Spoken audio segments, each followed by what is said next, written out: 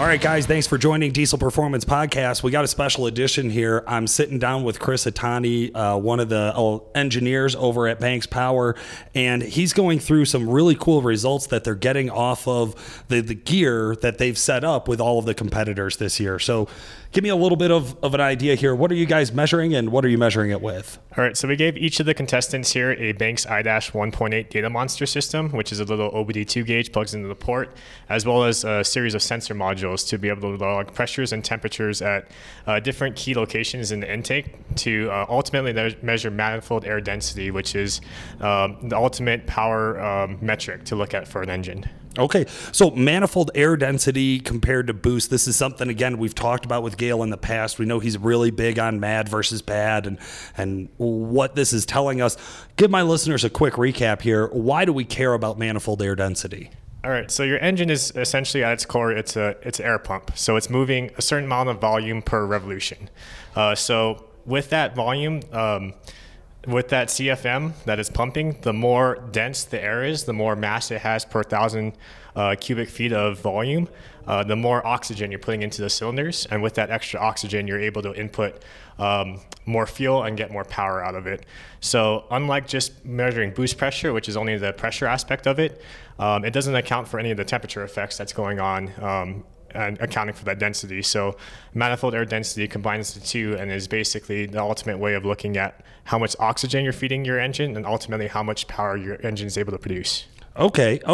So boost just gives me a general idea of the pressure or just the volume that I'm throwing into the manifold. And we all understand, I think, in the diesel world at this point, the more air, the better, right? If I can get more boost, if I can get more air into my engine, like you said, I could throw more fuel at it. I can burn more fuel, or I can burn the fuel I have more efficiently.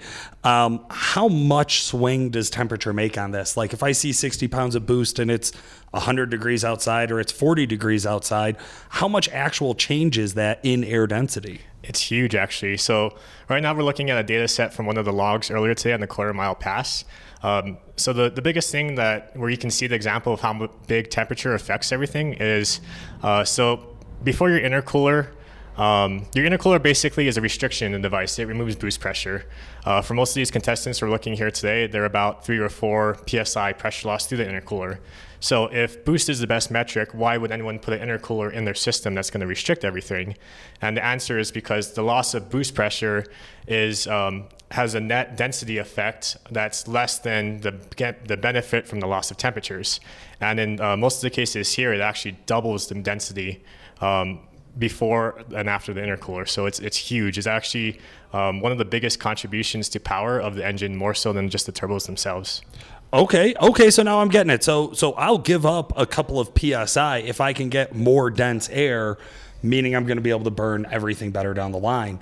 How does that make an impact over guys with twin turbo kits compared to single turbo kits? Because I'll tell you, we love Brad Sankey, but that single S480 and Billy Hartzell with his single turbo, they both had struggles throughout the competition. Yeah, so the compounds are definitely putting a lot more temperature into the charge air than the single turbos, but they're also putting a lot more pressure as well. So by looking at the manifold air density or the compressor outlet densities, we can kind of see what's the net effect of a lower boost, lower temperature system versus a higher boost, higher temperature system.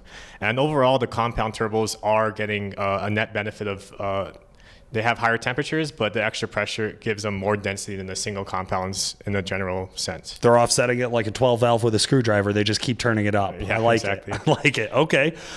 But they have performed better, so they're working out here.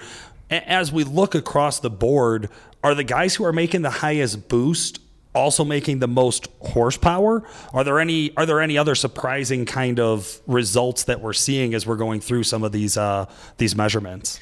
Well, we're seeing some of the contestants have pretty restrictive intercoolers, so that's kind of playing into some of the final power numbers.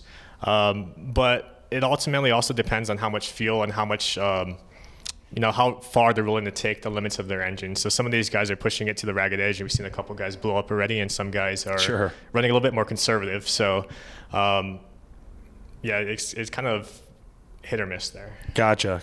How does nitrous play into this mix? Because we're seeing a lot of guys, they started off real conservative with the nitrous, even especially yesterday at the dyno. And then as they got into their later runs, it was a spray and pray effect where they're just give it everything we got. We need a number.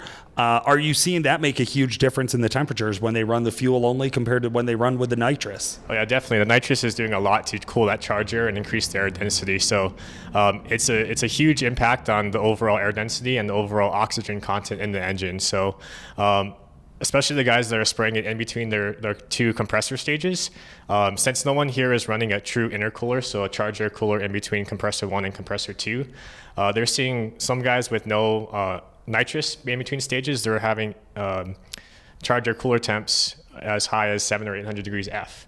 But the guys that are running the nitrous are actually down in like the 5s or the 4s. So it's doing a lot to cool off that charger in between stages. Absolutely. Okay, so it's not even just how much nitrous, where did you place it? Where are the jets running? How are you using the nitrous? And we all know timing and everything else has something to do with that. That's really interesting, man. What other kind of insights are you guys gathering as you look through some of this data? So for this exercise or this event, what we're doing is we're having a contest to see who's got the best compressor, who's got the best intercooler, and who's got the best overall engine package, all by measuring air density. And we're doing that by basically comparing, for the compressor, the intercooler inlet density versus the ambient air density. So how much air density is being added by the two compressors, or single or dual compressors, depending on what configuration they're running. And then for the intercooler, it's in between the manifold and the compressor outlet. So how much air density is being added by the intercooler. And then finally, the overall manifold air density, which is kind of the ultimate air density that's being inhaled by the engine as it pumps air. So we're compiling each of the contestants' runs, the data after each run. The ADASH has a little SD card, so we just pull out the SD card in between runs, put it in the laptop, and just process it real quick, and we have a spreadsheet that kind of compares everyone. Well, that's awesome. Can I just take a wild guess here? Duramax in the lead?